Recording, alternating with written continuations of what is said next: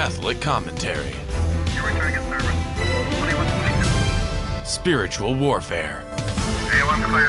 Stay ready so you don't have to get ready. Jesus 911. Good morning, Jesus 911 on Virgin Most Powerful. Two-man car, Jesse and Ruben. And we're bringing you blessings from this Easter. We are Tuesday in the week of Easter. And just want to wish you all the blessings that with your family and friends, and continue growing in your spiritual life. And Jesse, we good morning. First of all, how are you doing? I am. I just came back from receiving the medicine of immortality, Ruben. So I couldn't be better. I've got the Easter Jesus inside my soul right now. Amen. And you know what's Ruben?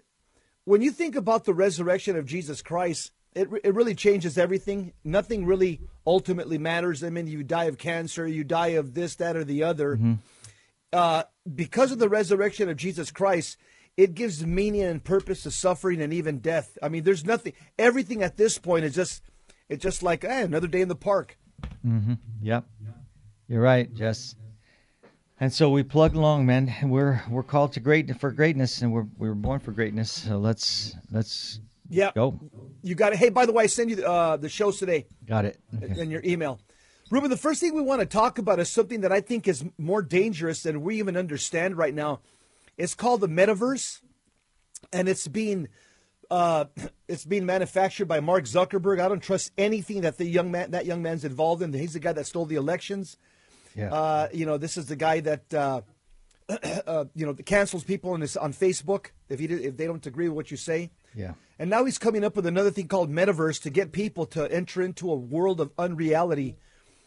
So we'll talk about the implications. The article says this: metaverse augmented reality pioneer warns it could be far worse than social media. In other words, Ruben, some people are calling this the internet on steroids. Yeah. It's kind of frightening. I just don't know where it's going to go, but I can imagine.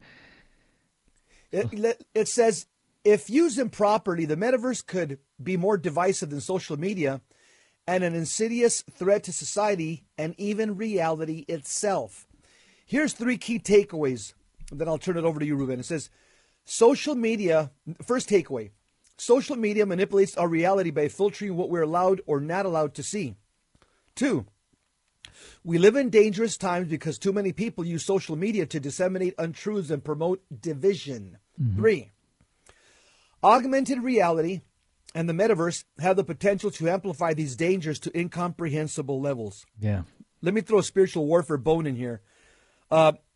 Many exorcists in Los Angeles, during sessions, when the demon gives their name, many exorcists have stated that the demon of Los Angeles, because Satan assigns a demon to every city, the demon of Los Angeles is called the demon of unreality. I'm going to say it again.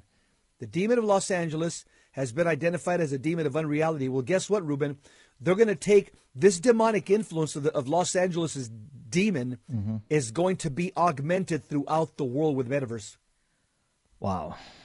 That's crazy. And you know why LA is the way it is. It's, with Hollywood and there's just a lot of freaks out here, Jesse. And you know that, having worked out here.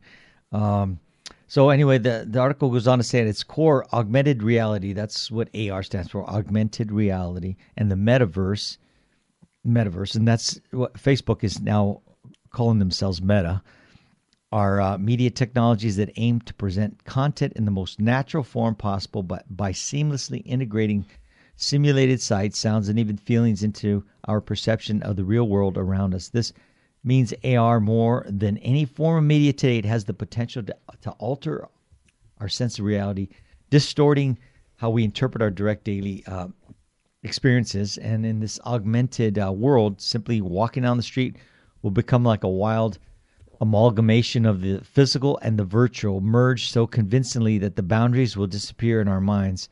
Our surroundings will become filled with persons, places, objects, and activities that don't actually exist, and yet they will seem deeply authentic to us. Personally, the author says, I find this terrifying. This is because augmented reality, AR, will fundamentally change all aspects of society and not necessarily in a good way. I say this as someone who's been a champion of AR for a long time, the writer of this article says. In fact, my enthusiasm began 30 years ago before the phrase augmented reality had been coined. Back then, I was a principal investigator on a pioneering effort concluded at Air Force Research Laboratory with support from Stanford University and NASA. Known as Virtual Fixtures Project for the very first time, it enabled users to reach out and interact with a mixed reality of both real and virtual objects. So they've been playing with this for a while, Ruben. Mm-hmm. The early system employed $1 million worth of equipment, requiring users to climb into a large motor-driven exoskeleton and peer into a makeshift vision system that hung from the ceiling, all while they perform manual tasks and real labor, such as inserting pegs into holes of different sizes. At the same time, virtual objects were merged into the perception of the real workplace, the goal being to assist users as they perform the complex task. The research was a success, showing that we could boost human performance by over 100% when combining the real and virtual into a single reality. This is how they're going to justify this evil experiment, social experiment on mankind. They're going to say it's going to produce, work performance. Yeah. Yeah, no, they're gonna. We'll see as the article goes on that they're gonna be able to make it the way they want it, and there's nothing you're gonna be able to do about it. You could be in a world with people of like mind, all these transgender people running around. There's gender neutral people that are far left. And that's all you're going to see on there because that's how they set it up. Ruben, in my opinion, most of the AR is going to be used for sexual sin. Mark my words. Yeah, I was going to be because I just read that people watching pornography on the internet escalated substantially in the last 2 years with the COVID lockdowns. Substantially. Mm-hmm. And so most people are going to use this AR to try to satisfy their disordered sexual passions. Go ahead. Yeah. So, but even more exciting was the reaction of human subjects after they tried that very first version of AR. Everyone climbed out of the system with big smiles. They told me, the author, without prompting, how remarkable this experience was. Not because it boosted their performance, but because it was magical to interact with virtual objects that felt like genuine additions to the physical world. He says, I was convinced that this technology would eventually be everywhere, splashing techno magic onto the world around us, impacting every domain from business and commerce to gaming and entertainment. And now, 30 years later, I'm more convinced than ever that augmented reality will become central to all aspects of life, touching everything from how we work and play to how we communicate with each other. In fact, I'm convinced that it will happen this decade, and yes, it will be magical. But at the same time, I'm very concerned about the negative consequences, and it is not because I worry about bad actors hacking the technology or otherwise hacking our good intentions. No, I'm concerned about the legitimate uses of AR by the powerful platform providers that will control the infrastructure. So did you hear that? The all aspects of life, touching everything from how we work, how we communicate with each other. So you could see that pornography could be used in this in a big way because you're walking into, now you have lustful thoughts. You have the you're going really deep into this. It's like you said, like pornography and steroids, Jesse. Ruben, and I'll tell you what's real dangerous about this twofold. Right there in that article, you just read that paragraph about hacking. I'm seeing words. Yeah.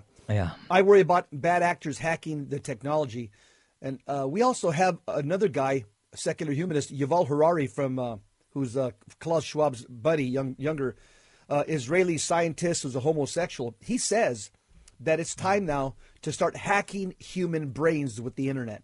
So you already have those the World Economic Forum people talking about hacking human brains.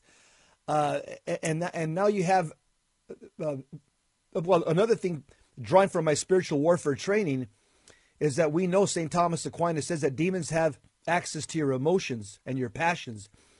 And your passions or emotions are connected to your imagination and your memory. And so this is going to be a tool of Satan in a very big way, because 90% of people are going to misuse this, Ruben. Mm-hmm. The article says, let's face it, we find ourselves in a society where countless layers of technology exist between each of us in our daily lives, moderating our access to news and information, mediating our relationships with friends and family, filtering our impressions of products and services, and even influencing our acceptance of basic facts. We now live mediated lives, all of us depending more and more on the corporations that provide them and maintain the intervening layers. And when those layers are used to manipulate us, the industry does not know it as misuse, but as marketing.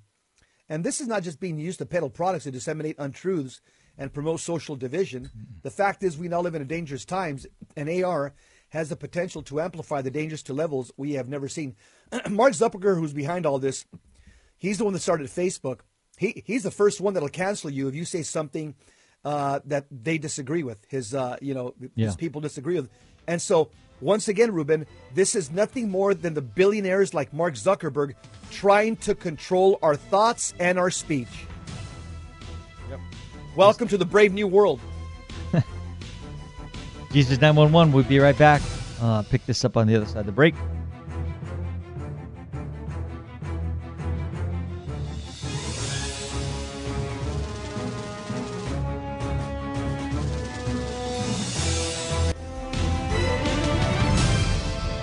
Now, back to Jesus 911.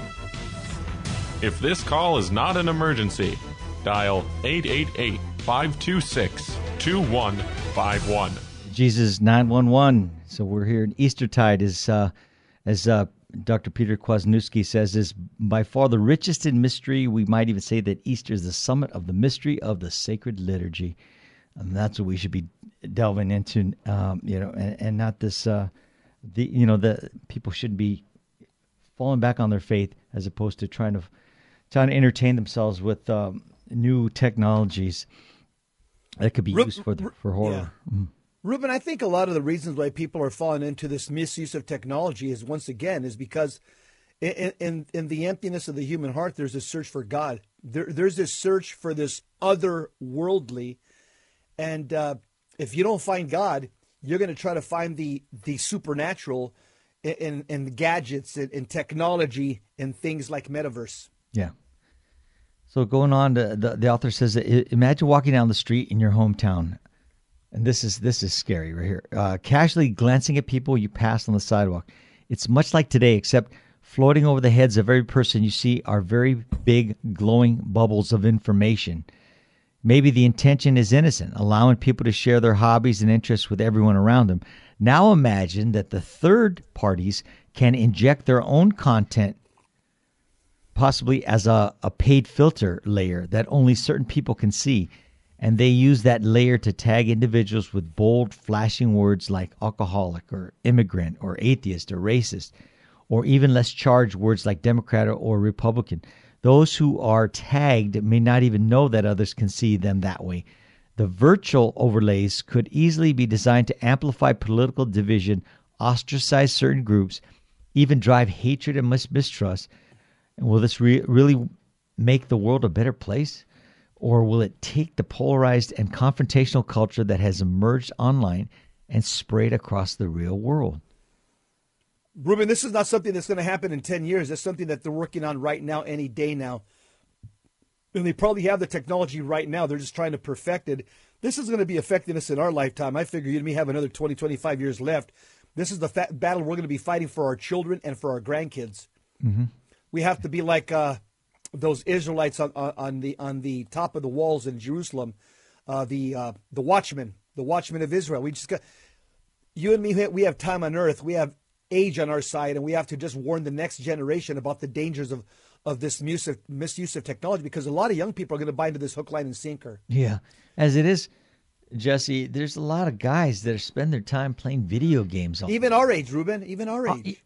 Yeah, okay. Yeah. Yeah, so it's at some point, man, they got to, they got to take responsibility for their life and quit living in fantasy. And you're going to be held accountable for that time. What did you do with it, with all the time I gave you, and the loved ones you could be sharing time, spending time with, and you're sitting there looking at a screen and playing games. Ruben, I'm going to tell you why the devil's behind this entirely, because the devil wants us to live in a world of illusions and fantasy. That's what he's all about. Yeah. He doesn't want us to live in reality, the reality of that there's death, judgment, heaven, and hell, that there's a holy God at the end of our life that's going to judge us at a particular judgment, that we either die in a state of grace or die in a state of mortal sin. The devil wants us to keep entertained with fantasies and illusions. He's completely behind this, and he uses idiots like Mark Zuckerberg, that I hope God touches his heart and, he converts and becomes a follower of Christ, because this man right now is leading a lot of people in the wrong direction. Right. Yeah, the article says, now imagine you work behind the retail counter. AR will change how you size up your customers. That's because personal data will float all around them, showing their tastes and interests, their spending habits, the type of car they drive, the size of their house, even their gross annual income. It would have been unthinkable decades ago to imagine corporations having access to such information, but these days we accept it as the price of being consumers in a digital world. With AR, the personal information will follow us everywhere, exposing our behaviors and reducing our privacy. Will this make the world a better place? I don't think so, and yet this is where we are headed. Look at this paragraph. Over the last decade, the abuse of technologies has made us all vulnerable to distortions and misinformation, from fake news and deep fakes to botnets and troll farms. These dangers are insidious, but at least we can turn off our phones or step away from our screens and have authentic real-world experiences, face-to-face, that aren't filtered through corporate databases or manipulated by intelligent algorithms. With the rise of AR, this last bastion of reliable reality could completely disappear. And when that happens, it will only exacerbate the social divisions that threaten us. Unbelievable, Jess. So you're saying, well, just think about it. Every time you download an app on your phone, that it asks for permission to accept cookies and if they can look through your contacts or your photos, all these things that you a lot of people just go ahead and hit yes, and they want the app downloaded, and they go, what are cookies? What is that? Yeah, I want a cookie. Yeah. Yeah. So then all this, they have access to all that data that's on your phone, and your phone is it's a high level computer. I mean, just in your cell phone, some of those early IBM computers that came out, your phone just totally has more data, gigabytes, all that stuff. I'm not a techie, so yeah. but still, you have so much more power at the disposal on your phone. So they get through and they start hacking your information. All that stuff is out there already. Everybody knows what your credit scores are. These companies, they know this stuff. So anyway, let's get on. He says, after all, the shared experiences called civilized society is quickly eroding largely because we each live in our own data bubble, everyone being fed custom news and information and even lies tailored to their own personal beliefs. This reinforces our biases and entrenches our opinions. But today, we can at least enter a public space and have some level of shared experience in a common reality. With AR, that will be lost. When you walk down the street in an augmented world, you will see a city filled with content that reinforces your personal views, deceiving you into believing that everyone thinks the way you do. When I walk down that same street, I could see vastly different content promoting inverse views that make me believe opposite things about the very same citizens of the very same town. And consider the tragedy of homelessness. There will be those who choose not to see this problem for political reasons.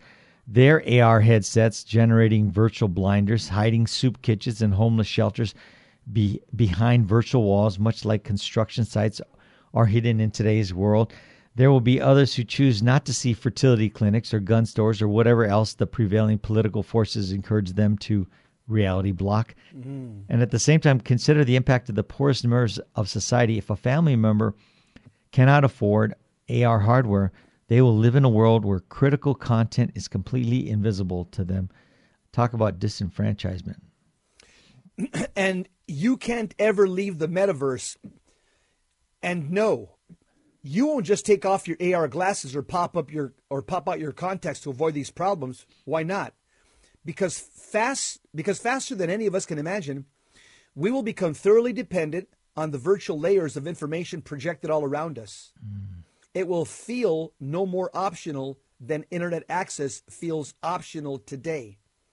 You won't unplug your AR system because doing so will make important aspects of your surroundings inaccessible to you, Wow. putting you at a disadvantage socially, economically, and intellectually. The fact is, the technologies we adopt in the name of convenience remain optional, not when they are integrated into our lives as broadly as AR will be.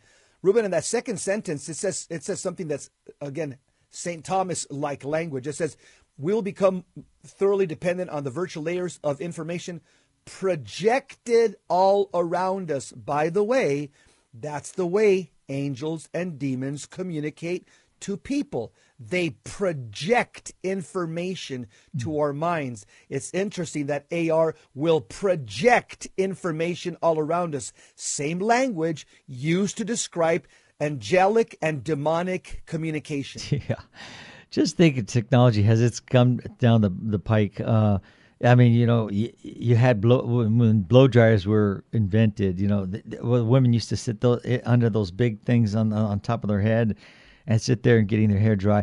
Then they had blow dryers, and then we had microwaves, and you can't even imagine your life without a microwave in today's world, and because it's all fast, convenient, and same thing with everything's changed in TV. We used to record things on Beta and what's the other one?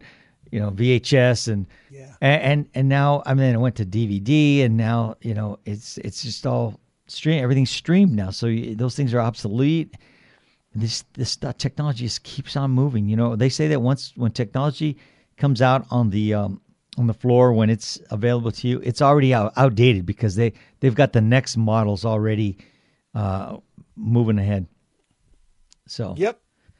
Don't get me wrong, AR has the power to enrich our lives in wonderful ways. I'm confident that AR will enable surgeons to perform faster and better. Construction workers, engineers, scientists, everybody, young and old, will benefit. I'm also confident that AR will revolutionize entertainment and education and unleashing experiences that are not just engaging and informative, but thrilling and inspiring. I could only see where it would be advantageous if you're watching a sporting event and you could put yourself right there on the field next to the players, Yeah, like you feel you're on ringside at a big pay-per-view fight or something. Yeah. And so it says AR will also make us even more dependent on the insidious layers of technology that mediate our lives and the power brokers that control those layers. This will leave us increasingly susceptible to manipulations and distortions by those who can afford to pull the strings. If we're not careful now, AR could easily be used to fracture society, pushing us from our own information bubbles into our own custom realities, further entrenching our views and cementing our division, even when we are standing face to face with others in what feels like the public sphere. Being an optimist, I still believe AR can be a force for good, making the world a magical place and expanding what it means to be human, the author says. But to protect against the potential dangers, we need to proceed carefully and thoughtfully, anticipating the problems that could corrupt what should be an uplifting technology. If we've learned anything from the unexpected evils of social media, it is that good intentions are not enough to prevent systems from being deployed from serious structural problems. And once those structural problems are in place, it is extremely difficult to undo the damage. This means the proponents of AR need to get things right the first time. Yeah, the guy behind this is Mark Zuckerberg. I really trust this guy. This guy, paid for a stolen election. This guy started Facebook, and his algorithm millennials will cancel your account or suspend you if you post something that they disagree with. This is the guy that's behind this AR. I don't trust him as far as I can spit. There's another expert on this named Patrick Wood. He's an expert on technocracy and transhumanism. He says that quote, the problem comes in when you won't be able to distinguish between your reality and their reality. He says the metaverse is a gateway into transhumanism, and that eventually along this path, glasses, goggles, or other AR technology won't be needed as implantable devices, just as brain implants.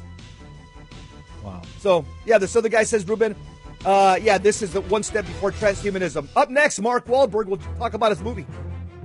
Stick around.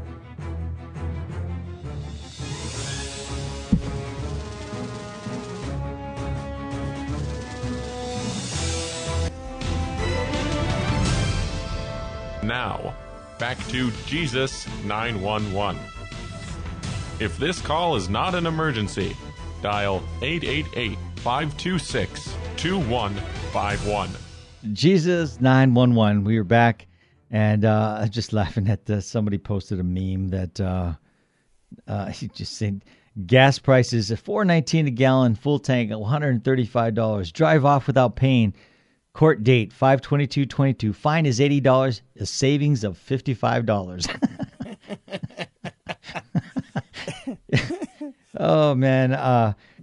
Yeah, well, that only applies if you're a leftist from Antifa and Black Lives Matter. Yeah. You and me probably, they say, conservative, Catholic, lock them up.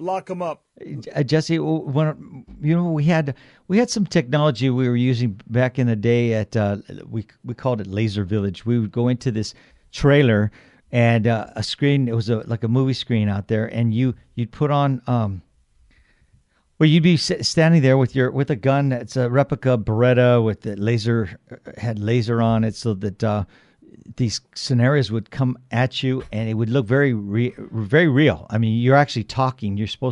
It's like a shoot, don't shoot scenarios. They judge you on your tactics and the way you shot placement, and whether you're hitting and missing, and whether you shot the right guy or not the right guy. But that's technology used in for the good, where you're training of real life situations. But what we're seeing here with this AR, it looks like it's gonna they're gonna create a whole new world for us the way they want to imagine it for everybody. Ruben, I don't trust the people behind this. Period.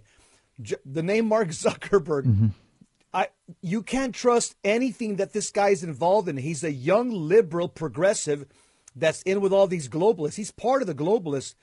And again, this other expert on AR named Patrick Wood, another article that I took a look at for theblaze.com, he says that the problem comes, he says, that the metaverse, as described, is a gateway into transhumanism. In other words, somewhere down the line, they're going to say, wow, you guys like, entering into this world of where you can just conjure up anything that you want by wearing these goggles or these glasses.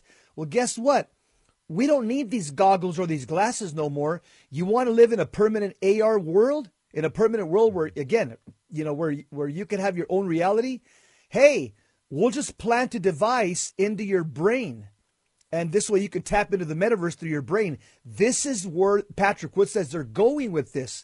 They want to just train people to say, hey, you like this? You like these goggles and you like these glasses and the world that you could live in? Yeah, I like it. Hey, forget about these goggles and glasses. You could live in this world all the time. Okay, not just a couple hours or a couple of days. We'll just put a brain implant in you where you tap right into the metaverse. This is where this guy Patrick Wood says this is exactly the push from Zuckerberg and all these globalists. Jeez. All right. How evil is that? It is. It's horrible. I can't even imagine this stuff. But hopefully, now, let me make a spiritual point, Ruben. Then we'll go on to the next topic. Yeah. I believe, this is Jesse Romero speaking, okay, that this technology could be used by the Antichrist for total control and deception of the human population during a time of tribulation. For example, when the great persecution comes before the second coming of Christ, the Antichrist will tell people, don't worry, it's not that bad. Just tap into metaverse and you'll be able to, endure whatever is happening in the world, this war, high gas prices, this, that, the other. Just go into metaverse and you'll be able to endure everything all around you that's happening. But this is going to be used by the Antichrist for total world control, domination, and deception. That's my opinion. That's a good take, Jess. We're gonna get into Father Stuart Long. If you haven't heard of him yet, he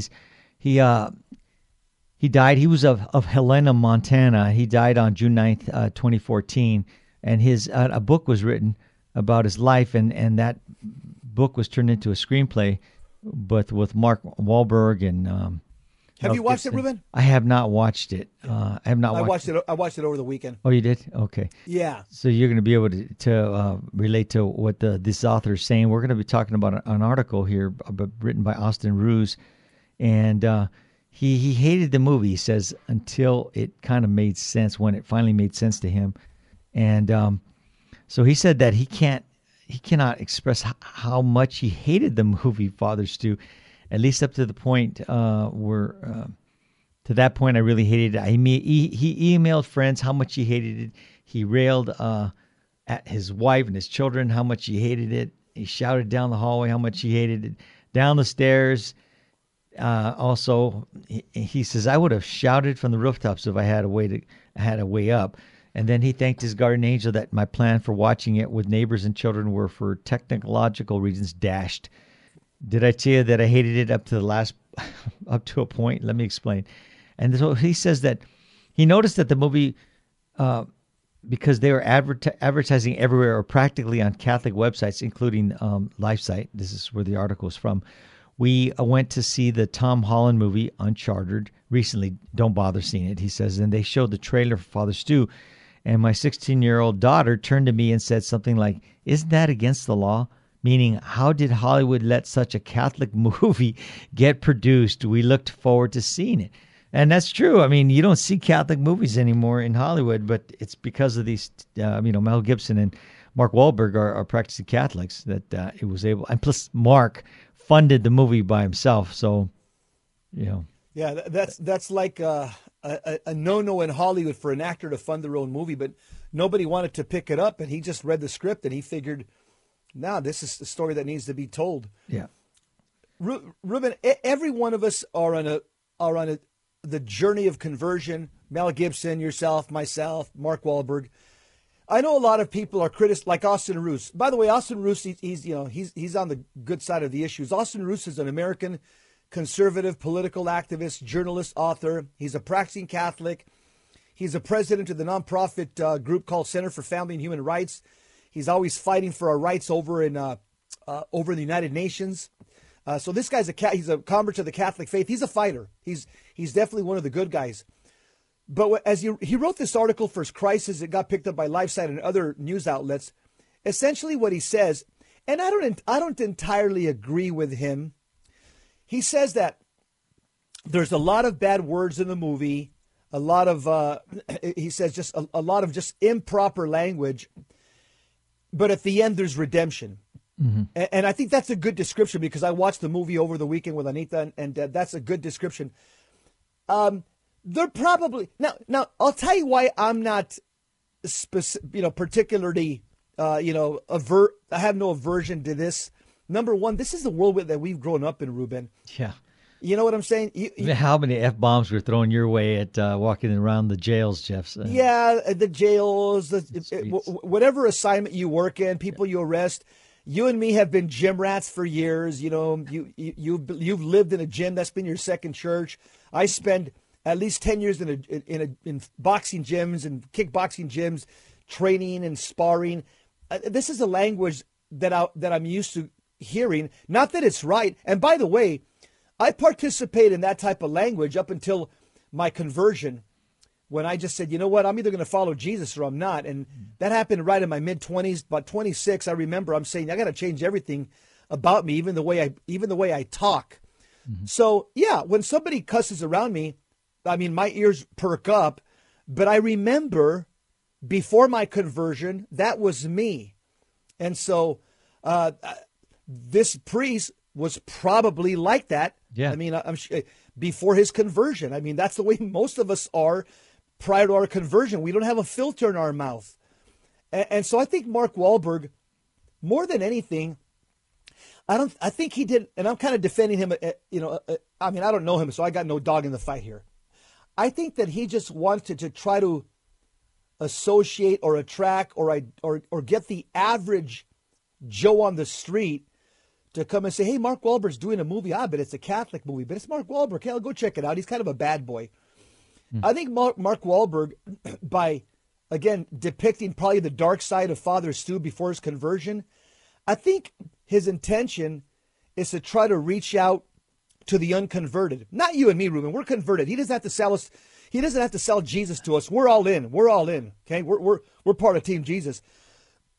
But I think by acting like, again, a ruffian, a drunken foul mouth prior to his conversion, I think he wants to try to get those disenfranchised Catholics that are secular humanists to say, hey, I'll go watch the movie because it's Mark Wahlberg, and little by little hook them into the movies. They'll feel comfortable, say, vulgarity, F-bombs, blasphemies. Yeah, I like this. I like this. And then at the end, all I can tell you, because you haven't been to the movie there, is a powerful ending, bro. It's just about redemption and forgiveness. And so I sat through the whole movie kind of like, cringing, with the F-bombs and some of the other off-colored remarks that I haven't used in 30 years myself. But I knew there was going to be a punchline, and there definitely was a punchline at the end of the movie. And I think even this article, Austin Roos, he admits that at the end of the article, he says, okay, now I get it. It makes sense. It makes sense to me. Yeah, he talked about some Catholic illiteracy, just maybe there could have been some better things. The way, like for instance, Wahlberg gets baptized and he goes to classes that Carmen teaches. Carmen's the girl he's after, and the class is for little children, and they have ashes on their heads, so they know, everybody knows it's Ash Wednesday. And they're talking about what they are going to give up for Lent, and then Wahlberg says he's going to give up alcohol. Little boy says his dad has given up porn, and Wahlberg says that the boy's mom ought to give up sex because porn and sex are the same thing. It's like, I don't know. That's going on in the classroom, Anyway, yeah, that should not have got. See, again, that's a script writer. Any Catholic who read the script should have, whited that part out. Said, "Hey, Wahlberg, this is not Catholic here. This is." Yeah, and then Wahlberg pulls his shirt off in church to get baptized. Who does that?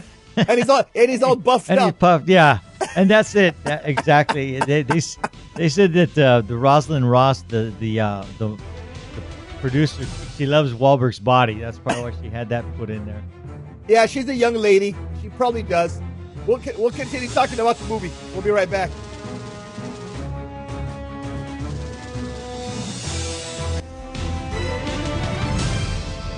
Now, back to Jesus 911. If this call is not an emergency, dial 888-526-2151. Two-man car on Jesus 911 on Soul Patrol, Jesse and Ruben, and we're talking about Mark Wahlberg's movie, Father Stu. And just I wanted to tell people about a little bit about Father Stu, unless you want to finish that, and we can. No, go ahead, Ruben. I just wanted to just say that I don't expect much from Mark Wahlberg. He's an actor. He's not a theologian. Yeah. He's let's just say he's a recent, he's a recent reconvert to the Catholic faith. He's come back to his faith. Remember, he's also come back into a modernist church, full of abusive Novus Ordo liturgies. And so again, his conscience is still being formed properly. Now, if somebody would have gave me this script and said, "Hey, just can you read it?" I would have redlined a whole bunch of stuff and said, "This doesn't need to be there. Mm-hmm. This is blasphemy. This is blasphemy." But again, nobody asked me to read the script, and so I'm just going to give him credit. I think in good faith, he's trying to make a faith-based movie to reach out and show the power of forgiveness and redemption. And yeah, he's going to take some shots, some criticism, like from Austin Roos and others. But I think all in all, God can take a movie like this and still bring out some redemption at the very end for people that go watch it. Go ahead, Ruben. Yeah. So this is taken from his obituary, and it says that as a toddler, he moved to Helena, his parents' hometown in Montana. The mountains literally rose up in the backyard, the family home on South Main. And Stu, he loved his older siblings, other neighborhood kids, and was always outside exploring trails and everything. And but he also he grew up into a big young man, and he was a powerful physique. He developed while wrestling and playing football for his school, and he moved to Carroll College. It's a Catholic school, playing Saints football for 2 years, developing a passion for boxing, in which he excelled. He won the '85 Golden Gloves heavyweight title for Montana and was runner-up in the 1986. The year he graduated from Carroll, having earned a degree in English literature and writing. A planned career as a prize fighter was nipped in the bud by reconstructive jaw surgery. So, at his mom's suggestion, he moved to Los Angeles, intent on breaking into the movies. And then, he got in some bit parts. It was kind of seedy. He described it as kind of seedy, and he didn't. He moved away from there. But he took a job at Norton Simon Museum in Pasadena. I know that place well.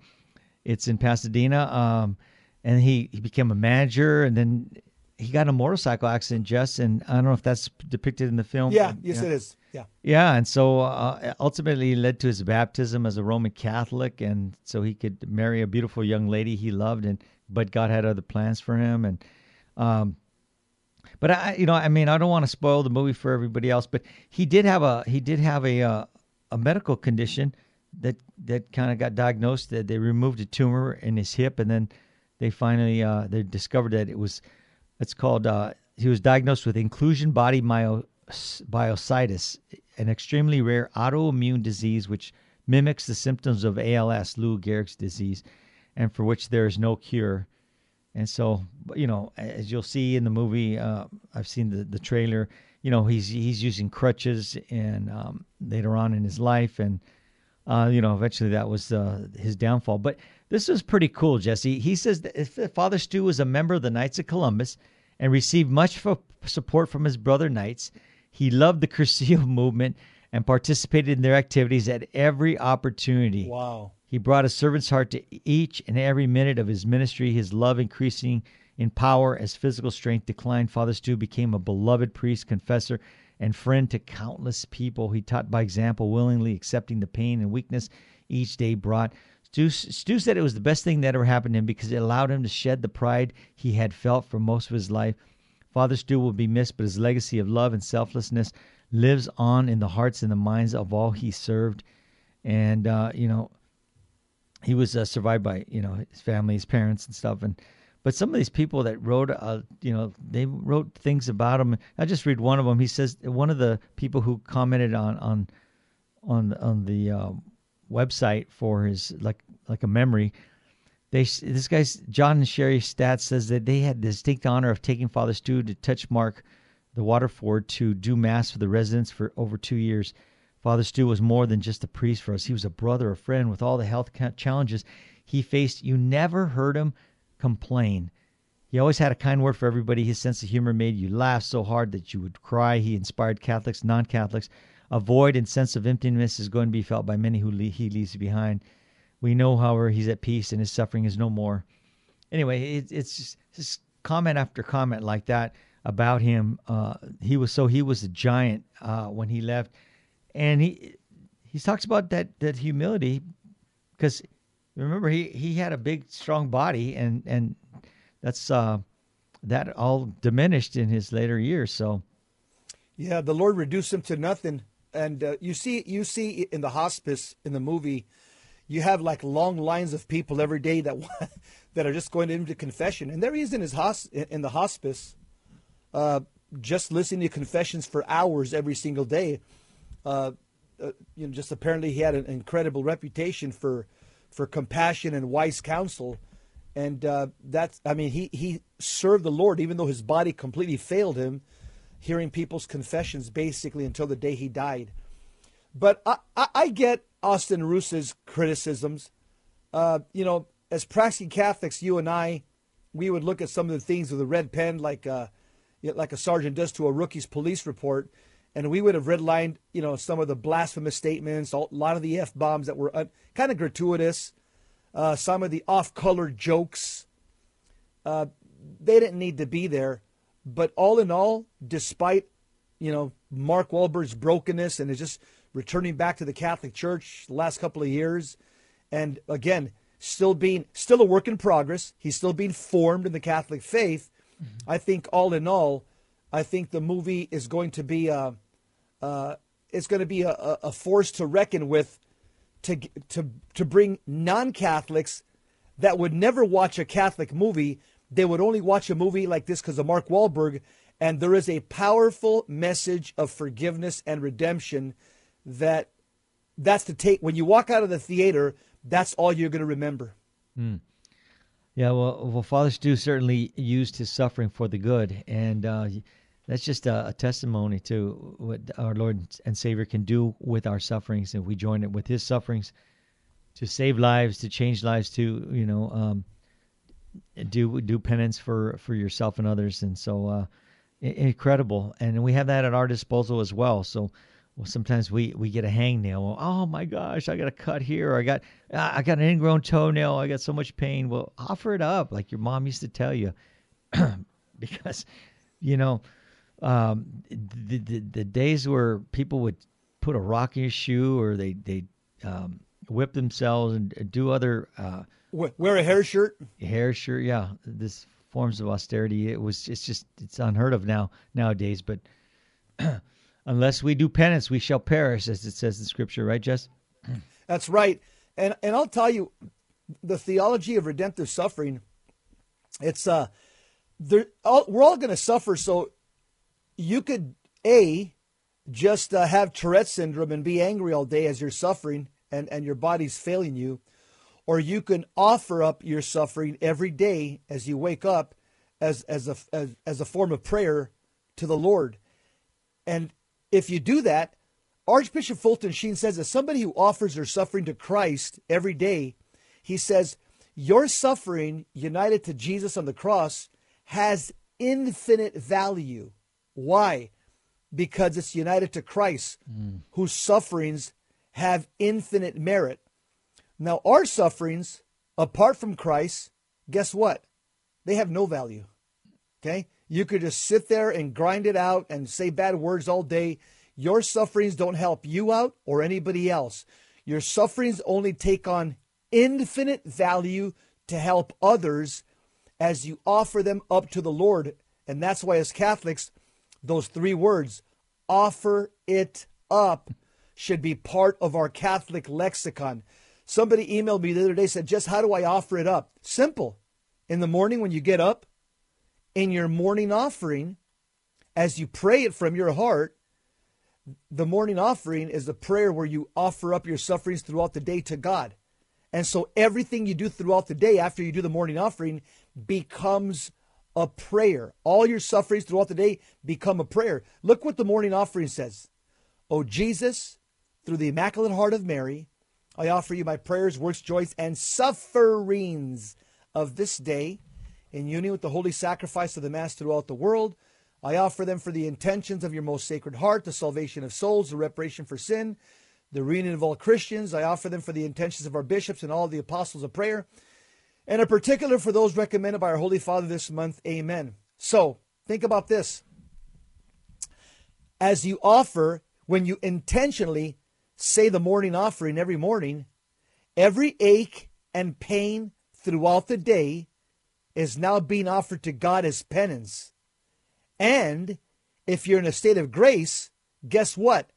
That penance is more meritorious in the sight of God. And let's not forget, as St. Maximilian Kolbe said, none of us are going to get away from suffering. He said there's 3 stages of life for the human person. The first stage of life is called the formation, your childhood. Second stage of life is called your apostolate, your vocation. The third stage of life is suffering, old age. Embrace it and offer it up to Jesus. Yep. And there's just the last couple of days waking up, I feel every year of my age, Jesse. And you feel every weight that you've ever lifted, every squat you've ever done, right? Wow. Yeah. And it's taking a toll on my back and, all these other ailments. But, just got to keep pushing through it and offering it up. Yeah. Our Lady of Fatima says, pray a great deal and make sacrifices for sinners, for many souls go to hell because they have no one to pray and make sacrifices for them. Amen. Remember, through our suffering, we distribute graces to other people in the body of Christ. I'm going to say it again, especially you fathers and husbands. Through our sufferings, we distribute the grace of God to other people in the body of Christ. Ruben, take it away. All right. You've been listening to Jesus 911.